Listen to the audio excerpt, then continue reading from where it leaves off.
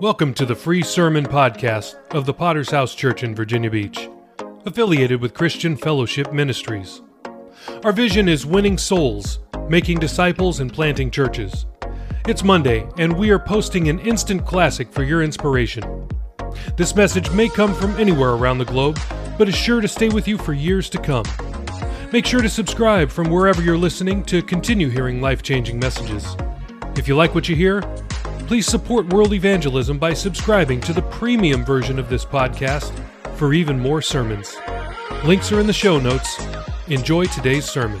Thank you, musicians, platform workers. Appreciate your help. Open your Bibles to the book of 1 Timothy chapter 2. It is a good day. My girls are back from Australia. Thank you, Jesus. Man was not meant to be alone. 1 Timothy chapter 2. USA Today had an article last week, or about a week ago. The title of it said, "Web and Reality TV Help Make Porn Pervasive." Said that porn used to be relegated to a video hidden in the bottom drawer or a magazine under the mattress. Today it's part of everyday life. Hugh Hefner's girlfriends have become TV's girls next door. So the message is clear. In today's world, sex doesn't just sell. The pervasiveness of porn has made sexiness, from subtle to raunchy, a much sought after attribute online, at school, and even at work. Many agree that the trend has had a particularly strong influence on young women, in some cases taking shape as an unapologetic embracing of sexuality and exhibitionism. And I say that unfortunately sexuality and exhibitionism, which is wanting to show it, has even pervaded the church. There have been times when I have been shocked at what ladies have entered the house of God wearing, and I want to stop them and say, "Excuse me, the nightclub's down the street." And then I realized, oh, you meant to actually dress like this. And that is a very strange concept to me. In the scripture we're going to see what God has to say. Paul writes to Pastor Timothy. He gives him some biblical guidelines. It's very interesting, all the things about doctrine, about discipleship, about all the things. And in there he inserts a mandate from God. He says, I need you to speak to the ladies about how they dress when they come to church. I want to preach a sermon I've entitled, "The Nightclub is Down the Street." From 1 Timothy 2, verse 9 and 10, if you want to read with me. And the Bible says there, "In like manner also, that women adorn themselves in modest apparel, with shamefacedness and sobriety, not with braided hair, gold or pearls or costly array, but that which becomes or is fitting with women who profess godliness with good works." The nightclub is down the street. I want to look at the first thought as we begin. I want to talk about sexualizing our culture. We live in a culture today that is radically different than it was 40 years ago. And one of the areas that the world has changed has to do with the area of people getting attention or fame. There once was a time in which people became famous, they received attention, and it used to be based on achievement. They would have parades for people. They would put them on magazine covers because they had done something of great daring and of great skill. They had flown a solo across the ocean. They had discovered a cure for a disease. They had done something powerful. That is what got attention. In our society, things have changed to where people today, our society is absolutely attention mad. It is attention crazy. Our society worships celebrities. And a celebrity is no longer someone who has a great talent or a great skill. A celebrity today is someone who is simply good at getting attention. Our world today equates attention with value. In other words, if people notice me, I am therefore worth more, and I must be worthless if I am not noticed. Eileen Zurbergen, a psychologist at University of California, Santa Cruz, said these words, "To be sure, it can make you feel powerful to know that you're arousing strong feelings in other people, that you have their attention and admiration." Now think about this. So we have a world that worships celebrity. People will do anything to gain attention, to get their names in light, to get people talking about them, to get their photo taken. But the method or the means of gaining attention has changed from achievement to now sexuality has become the number one means of gaining attention. Let me give you a short history lesson of some sea changes in our society. There once was a time in which, in order to be famous as a singer, you had to be able to sing. You may remember these days. I know I'm talking dinosaur days. You want to be a singer? Can you sing? That was the question. In the early 80s, Madonna changed all that. Madonna cannot sing, and I'm speaking as a musician. But Madonna is very clever at gaining attention, and knowing that she cannot sing well, instead what she did is she took her clothes off, pranced around on stage in her underwear and a pointy bra, said outrageous comments to guarantee that she got attention, and she sold albums, and she cannot sing. And since then, she was one of the major ones. I'm sure there's others, but a sea change. Elizabeth Hurley was the unknown girlfriend of an actor, Hugh Grant. No one knew who she was. Attended the Academy Awards in a dress that was held together. The dress was barely there, and it was held together by safety pins. And they snapped her, and in newspapers around the world, pictures of a woman. Here you can see everything. It's on there. And she gets attention. She's never done a thing, but now she suddenly became famous and launched a career off the back that she doesn't wear any clothes, and she lets everybody see it. This brings us to modern days. Paris Hilton. Here's a girl who cannot sing, cannot act, has never done anything in life of any talent or skill. But what she did do, she's a wealthy girl. She was about to have a TV show, and 2 weeks before the TV show, a videotape got leaked, and they say that she's the one who leaked it. It was a videotape of her having sex with her boyfriend, which guaranteed that she got attention. In the Prescott Courier, for crying out loud. What do we care about Paris Hilton in Prescott, Arizona? 2/3 of a page it had the other day on Paris stinking Hilton. This girl makes $7 million a year. People pay her to go to parties and to attend openings of stores. She's done nothing except take her clothes off and be videotaped having sex. But this is the world. It is attention mad. And so what's happened then is that our society, those are just a few examples, our society has become sexualized. Our society, wanting attention, now equates sexuality with worth. That it is directly connected to the way that women dress. Sharon Lamb is the co-author of Packaging Girlhood, Rescuing Our Daughters from Marketers' Schemes. She said, even influences that are less explicitly erotic often tell girls that who they are equals how they look, and that beauty commands attention. Our society has been sexualized. This is what has happened. And what sexualizes, think about this. What sexualizes a nightclub is how women dress.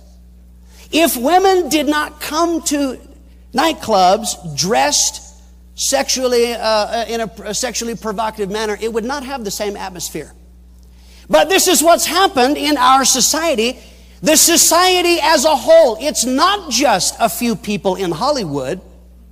Right on down the line, in the opening article, The way that women dress today used to be the way Playboy bunnies, porn stars used to dress like that. Now the girl next door, because our society has become more and more and more sexualized. Proverbs 7 verse 10 says, "Behold, there met him a woman with the attire or the clothing of a harlot or prostitute." And one of the problems here is that when you read scriptures, and I've watched the looks on faces to see Pastor Mitchell talk about girls who dress like whores, and to see girls in the church, and they make no connection, even with that word, with the way that they are dressed. What is the attire of a harlot or a prostitute? It is simply this. It means that you are wearing clothes to entice men. It is clothes that you wear to reveal or to accentuate sexual parts. It is clothing that is worn to make men think of sex. Here's a quote. It said, "In the past few years, a decline in morality has spiraled downward so rapidly for the first time in history, the attire of prostitutes has become the fashion of the day." This has become totally normal. That's why I say I have wanted to preach this for a long time, because I have seen how Christian girls are not making the connection with how they're dressed with even the word whore or prostitute or immoral. It's like they make no connection the way I'm dressed. But listen to me, why does a prostitute dress? To accentuate or draw attention to her breasts, her bottom, her thighs, or her crotch. Why? To get sexual attention from men. So why, in the name of heaven, would you come to the house of God with clothes that draw attention to your sexual parts, just like a prostitute would? The Washington Times had an article, and notice, ladies, who it is who's calling out. It's the men. You should notice that. Washington Times had an article. It's called "Goodbye to Girlhood." It said 10-year-old girls can slide their low-cut jeans over their eye candy panties. French maid costumes, garter belt included, are available in preteen sizes. Barbie now comes in a bling-bling style, replete with halter top and go-go boots. And it's not unusual for girls under 12 to sing, "Don't you wish your girlfriend was hot like me?" American girls, say experts, are increasingly being fed a cultural catnip of products and images that promote looking and acting sexy. When do little girls start wanting to look good for others? Deborah Rothman, a Baltimore-based sex educator, said a few years ago, that was age 6 or 7, "Now I think girls start to wanting to look good for others at age 4. While some might argue that today's belly-bearing tops are no more risque than hip huggers were in the 70s, Rothman, who's a sex educator, disagrees. Kids have always emulated adult things, she says, but years ago, it was, "This is who I am supposed to be," or "That's who I'm supposed to be as an adult." It's very different today. The message to children today is, you already are like an adult. It's okay for you to be interested in sex. It's okay for you to dress and act sexy right now. That is an entirely different frame of reference. So one of the things that has happened in our society is that this sexualizing of our culture has become so common and so pervasive that modern women cannot see anything wrong with the way they dress and make no connection when a pastor mentions from the pulpit the way women dress. They probably think to themselves, "Yeah, and I know a whore just like that." George Orwell said, "We have now sunk to a depth at which the restatement of the obvious is the duty of intelligent men." Having laid that foundation, let's talk about the sexualizing of the church. The devil's agenda is this. He is not satisfied with influencing the world. He wants to influence the church. This is what is incredible. The world's values, which is attention equals worth. How do you get attention? Sexuality. Those values have invaded the church. South Africa, my daughter went to school with a little girl. These people were good Christians. They were good charismatic Christians. They went to the largest church in the area. Mother owned a beauty salon of some kind. Mom, good Christian woman that she was, she got breast implants as a Christian. To me, that's very, very strange to begin with. But what is especially strange about this story is what she told her 13-year-old daughter, my daughter's friend. She said, if you don't have a decent set of breasts by the time you're 18, I'll get you some. This is a woman who stands with her cleavage top, with Jesus on the cross smothered in the middle, lifting her hands, singing, "Holy, holy, holy" on Sundays.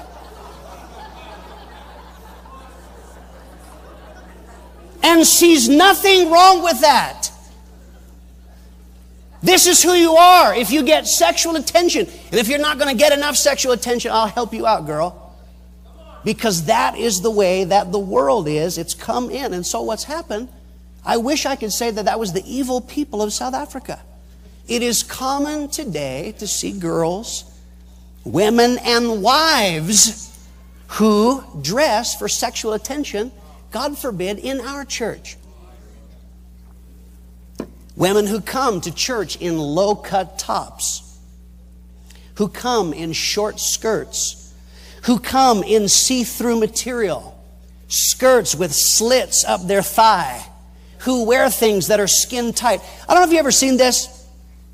There's something you can buy if you travel for packing, so you can fit more space. You put your clothes in this bag, and you attach a vacuum and suck all the air out of it.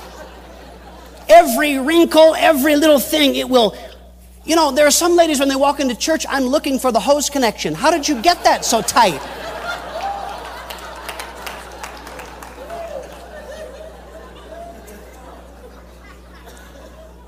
And lo and behold, where is it tight? On the sexual parts.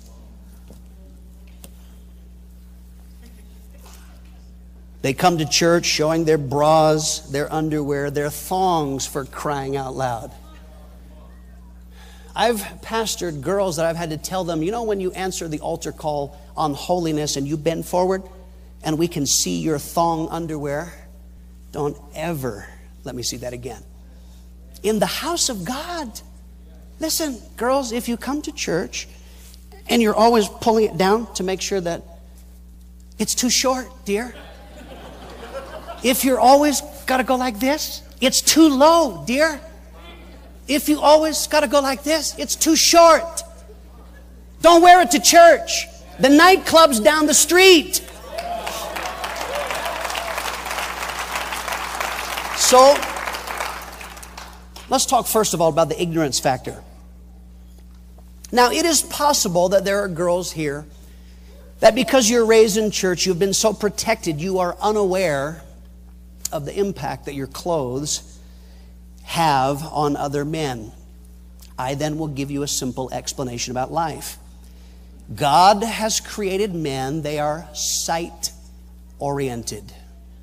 That means that God made them. How sex begins is normally because a man sees something that makes him think about sex. This is a major difference and a bone of contention between men and women in marriage. This is something I have to explain to married people sometimes. God made men. Their sexual urges are triggered by the sight of women's bodies, by a hint or a clear view of breasts, bottoms, or legs. If you have some other predilection, we won't even go there today. But this is the way that God made men. It is a fact of life. This is not, listen to me here, I'm going to talk about some things, men. This does not excuse you. You cannot say, well, what could I do? They were dressed like that, so I had to look. No, that is not the point of what I'm saying.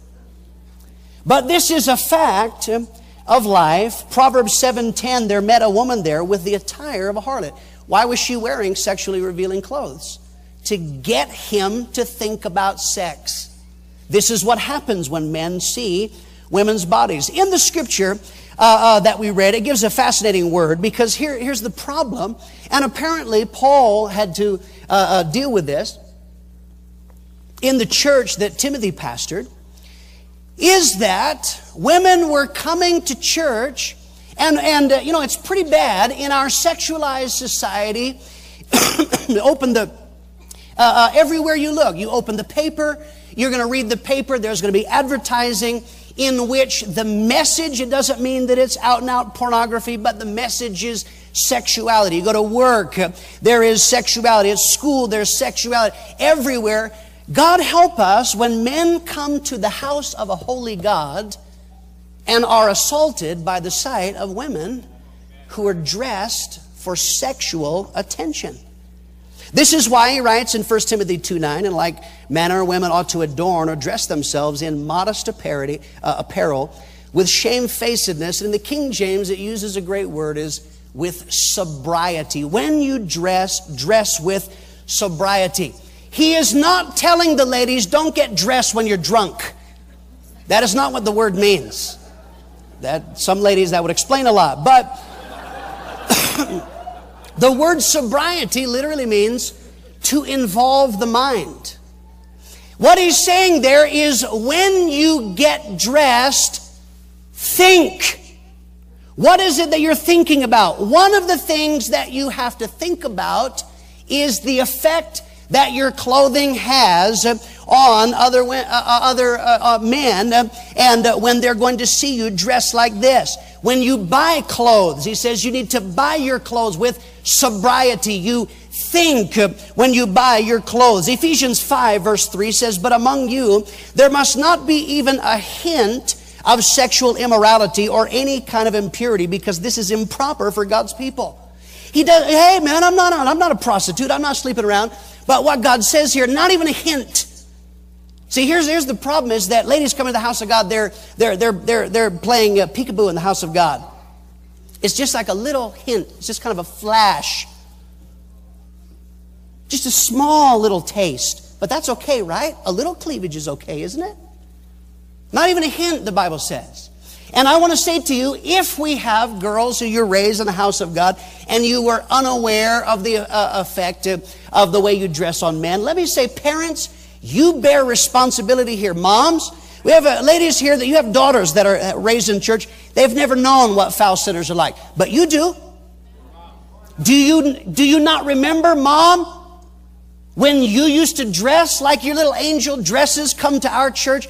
Have you forgotten the reaction that you used to get from boys? Dads, have you forgotten when you were not saved what you used to be thinking when you saw a girl in skimpy clothing? And I bet it wasn't Bible study. So how is it that you can see your daughter going out the door and go, that's nice? Let's talk about a second thing. How you dress is a character issue. And the Christian girls want to deny this. The argument that Christian girls want to say is, I'm a good girl. I'm a virgin. I just dress this way because it's the fashion. I just dress this way for comfort. It's hot. But I'm a good girl. No, listen to me. The way you dress is a character statement. Imagine for a moment you get robbed at gunpoint. You run out looking for help. You see a man in policeman's uniform. He's got a badge, handcuffs, shoes, gun, radio. You say, help me, I've been robbed. He looks at you puzzled. He says, I can't help you. You say, what do you mean? You're a policeman, aren't you? He says, oh, I'm not a policeman. I just dress this way. It's the fashion. It's comfortable. What is the application of this story? Is that there are Christian girls who say, I'm not sleazy. I just dress this way. It's the fashion. But this is a character issue. The way you dress reveals what kind of character you have. Number one, how you dress reveals where your values lie. Listen, when you take your fashion cues from whores, that's what you love. You got it from Britney. You got it from Snake Aguilera. Yeah, they're whores. They are immoral and flaunting it. You are making a statement when you dress like them. That's what I love. That's what I really wish I was. Secondly, is you reveal that you have no respect for others. When you come dressed for sexual attention in our church, you have no respect for the pastors. You have no respect for the men in the church. You have no respect for the other ladies who have husbands in our church. You are telling us what kind of character you have. And thirdly, you are revealing that you have no self-control. You are saying, I can't say no to my desires for the good of other people, but I like it. The issue is not, do you like it? The issue is what's good for everybody else.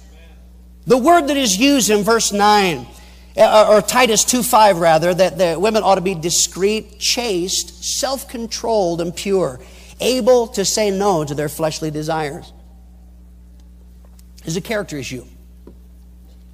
Thirdly, how you dress is not merely a matter of personal preference. We live in America, and by golly, in America, we are into our rights. All right? I have the right. I can do anything. I can dress how I want because this is America. It's fascinating to me that Pastor Paul writes to Pastor Timothy. He's giving direction from God. He says, you tell the ladies, it's not up to them. They do not have the right to come dressed however they want. You have a Christian responsibility in choosing your clothes and wearing your clothes. Titus 2:5, that to be discreet and chaste, so that the word of God not be blasphemed. There's a testimony issue to sinners. Listen, when sinners dress like this, they know what they're on about. You're not going to convince a Christian girl when you dress like or a sinner girl when you dress like a snake. She knows, girls who dress like that, what they're on about. You're not going to convince her that you're pure. There's a testimony issue. And beyond that, this is the house of God. You have an obligation. It's not a matter of personal prayer. The pastor, he says, you stand in front of the church and you tell the ladies, this is from God. I have a message from God. The message from God is, when you come to the house of God, you're going to think about the way you dress. Because you do not have the right to come to the house of God and distract or cause men in the church to sin. As I said, this is not an excuse that, well, hey, what could I do? We had a while back in our church, sweet little snake who came to church and was dressed so outrageously as she pranced down the aisle, showing everything that she has. A new convert said out loud, why, you snaky slut. Now, why did the new convert say that? In the house of God. We're trying to get our converts out of that lifestyle. And they come to church and are assaulted by that? Lord, help us. Some of you are more offended that I said slut than that you dress like one.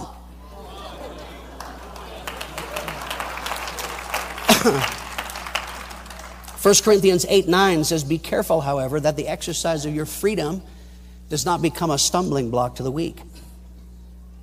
Romans 14:21, it's better not to eat meat, drink wine, or do anything else that will cause your brother to fall. Let's close with one last thought. Let's talk about sanctifying the church. The issue at stake here is far larger than respect or being rude. The real issue is the atmosphere of the church. Atmosphere. I said to you that our society has been sexualized. This has become the norm. Girls next door dress in provocative clothing. What's happening, the devil wants to sexualize the church. He wants the atmosphere. He wants it to take on a sexual edge in an atmosphere. You see, atmosphere in life, atmosphere in normal terms in the natural is temperature and humidity. Atmosphere determines whether things grow or don't grow. And I want to say to you, in a church, the spiritual atmosphere of the church determines whether the seed of the Word of God grows or not. Think about three aspects of atmosphere that are affected by modesty or immodesty. Number one, it has to do with the liberty of the Holy Spirit. When we come to church, we are creating an atmosphere, and what we want is not just to have a program or sing songs. We want the Holy Spirit. We want God Himself to be here. His name is Holy Spirit. You can make Him feel welcome or not welcome. You ever been to a house? You ever been to some people's house and you just don't feel welcome by the way they have it arranged or the way they're treating you? And other houses, you're comfortable, you're totally at ease there. Churches are like that. Churches have an atmosphere in which the Holy Spirit feels either welcome to be in our midst and help us, or He does not feel welcome at all. And holiness is a part of that. See, impurity in any form repels the Holy Spirit. The story of Noah and the ark after the rain stops and they went through an interval or a time period. Noah does something interesting. Is there a place for us to get off the boat now? The Bible says he chooses out one of the animals, which was a dove, and he releases a dove out of the window. You know that a dove in the Bible is a symbol of the Holy Spirit. The Bible says here would be, no doubt, thousands, hundreds of thousands of dead things, animals and bodies that would have been floating there. And the only place to land was something rotten or dead. And the Bible says the dove could find no rest and came back. In other words, he says, I don't want to be out there. Why? Because there's dead things. There's impure. See, that's what happens in a church. There are churches that have an atmosphere where the Holy Spirit says, no thanks. I'm not at home here.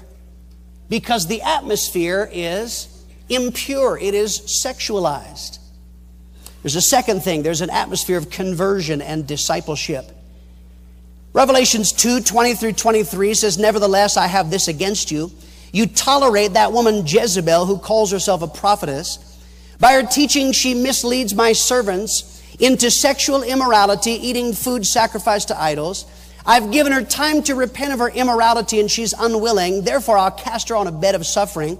I'll make all those who commit adultery with her to suffer intensely unless they repent of her ways. Verse 23 says, and I will strike her children dead.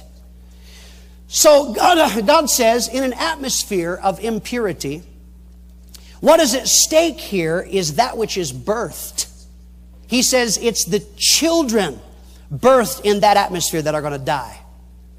Listen to me, if we allow the atmosphere of our church to be worldly, or to be sexualized, or to be immoral, it is that which is birthed that will die. That has to do with children who are born in our church, whether they stay living for God.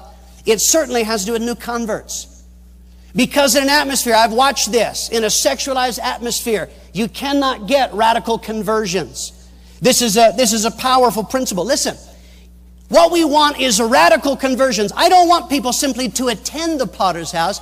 I want them to come and be totally different than they used to be. But listen to me, that will never happen in an atmosphere in which God's people are not much different than outside. You act like the people on the outside. You dress like the people outside. What's the difference? We go to church. I'm busy on Sundays. Conversions are hurt in a sexualized atmosphere. And not only that, discipleship. Numbers 25, the Bible speaks about a man named Phinehas who exercises righteous judgment on immorality. God gives him a promise. You can read it for yourself in all of chapter 25. But the promise he gives is his seed will have an everlasting priesthood. In other words, the impact of desiring righteousness is that he'll have men in ministry. Discipleship is destroyed in a sexualized atmosphere. And thirdly, there's an atmosphere of modest influence. In an atmosphere of revival and purity, when that is dominant, new convert girls who come in, listen to me. My concern is not for the girls who've been saved a month and they still haven't learned that, you know, only Superman is the one who shows his underwear. Okay, they'll learn that in time. I'm not worried about new converts. I'm worried about the girls who've been raised in this church.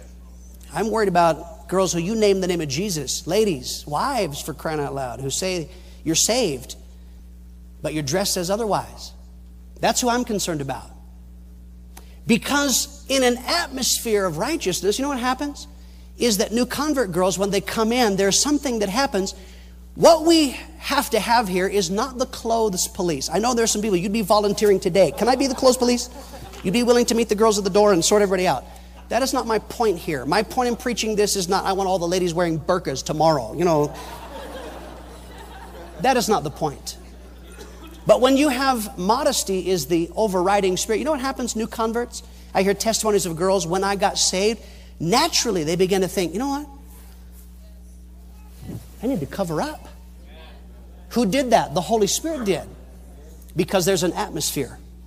I close with this. There's a threefold responsibility as we close. Number one, modesty is a personal responsibility. I say to every female here, you must dress in line with your salvation. I am not instituting the clothes police. I am not instituting burqas. But your clothes better reflect your salvation. 1 Timothy 2:10 says, how should they dress? That which is fitting for women who profess godliness. That's the standard. You name a holy God, but your clothes say something different. It's a personal responsibility. Number two, modesty is a parental responsibility if your children are not adults yet. You know, the real fact is that many parents are simply afraid. They're scared to death. Why is it? No, it's not that dad has forgotten what happens to men when he sees women dressed like his daughter. It's that he's afraid. He's afraid of the explosion if he dares say, no, mija, we're not wearing that to church.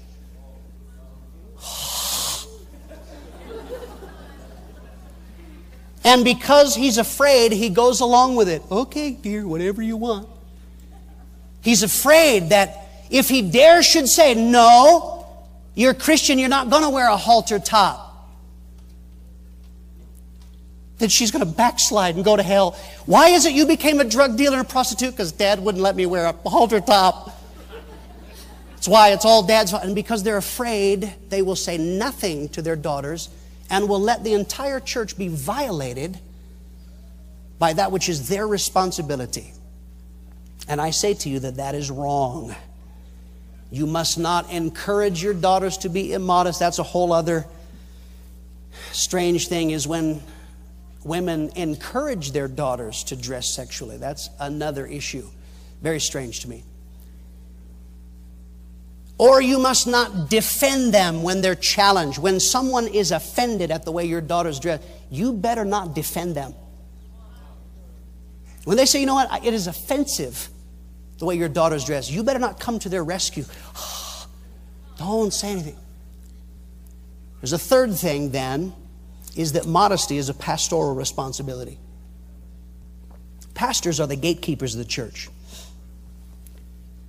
A gatekeeper is the one who protects that which is inside by determining what is allowed inside. In our scripture, Pastor Paul writes to Pastor Timothy, and he says you need to deal with some issues for the good of the church. And one of those is you need to deal with how the women dress. Now, as I said, my frustration for a long time has been that girls don't get it. You talk about modesty, immorality, like all that's going through here is shh. Let me say to you in closing is, if you don't get it, if your parents don't see anything wrong with it, then the issue becomes, will this be acceptable to the pastors? That's when the pastors have to step in and say, no, not here. The nightclub's down the street. If you want to go to the nightclub, that's how you dress at nightclubs, that's fine, because those people are trying to attract sexual attention. In the house of God, we don't dress like that. I'm preaching this in the hope that you get revelation. There will be some of you that won't get it. There will be some of you that I've irritated you greatly. You'll be offended that I preach this, or you'll be offended if I have to speak to your little daughter. Not half as offended as I am. I declare to you, our church will not be sexualized. I've been very quiet and been very kind to some. I put you on notice today, no more. This church is a holy church. If you want to be snakes in the house of God, I can recommend numerous other churches who will never say a word. The Potter's House, we're not going to dress like that. You know, in times of revival, it was common for people to clean house of idols and sexual images and things that offend God. I just say in closing, maybe it's time for us to have some personal revival. Maybe if we're going to have personal revival, maybe on the ladies' part, maybe you could have a house cleaning of some of the clothes in your closet. Maybe you could go through honestly and say, you know what, that one, I think it's okay if you don't get the revelation. Or if you think, Mom, but I don't think Pastor is going to appreciate that. That'd be good. Then maybe you need to donate it to Goodwill so that we can have revival. Amen.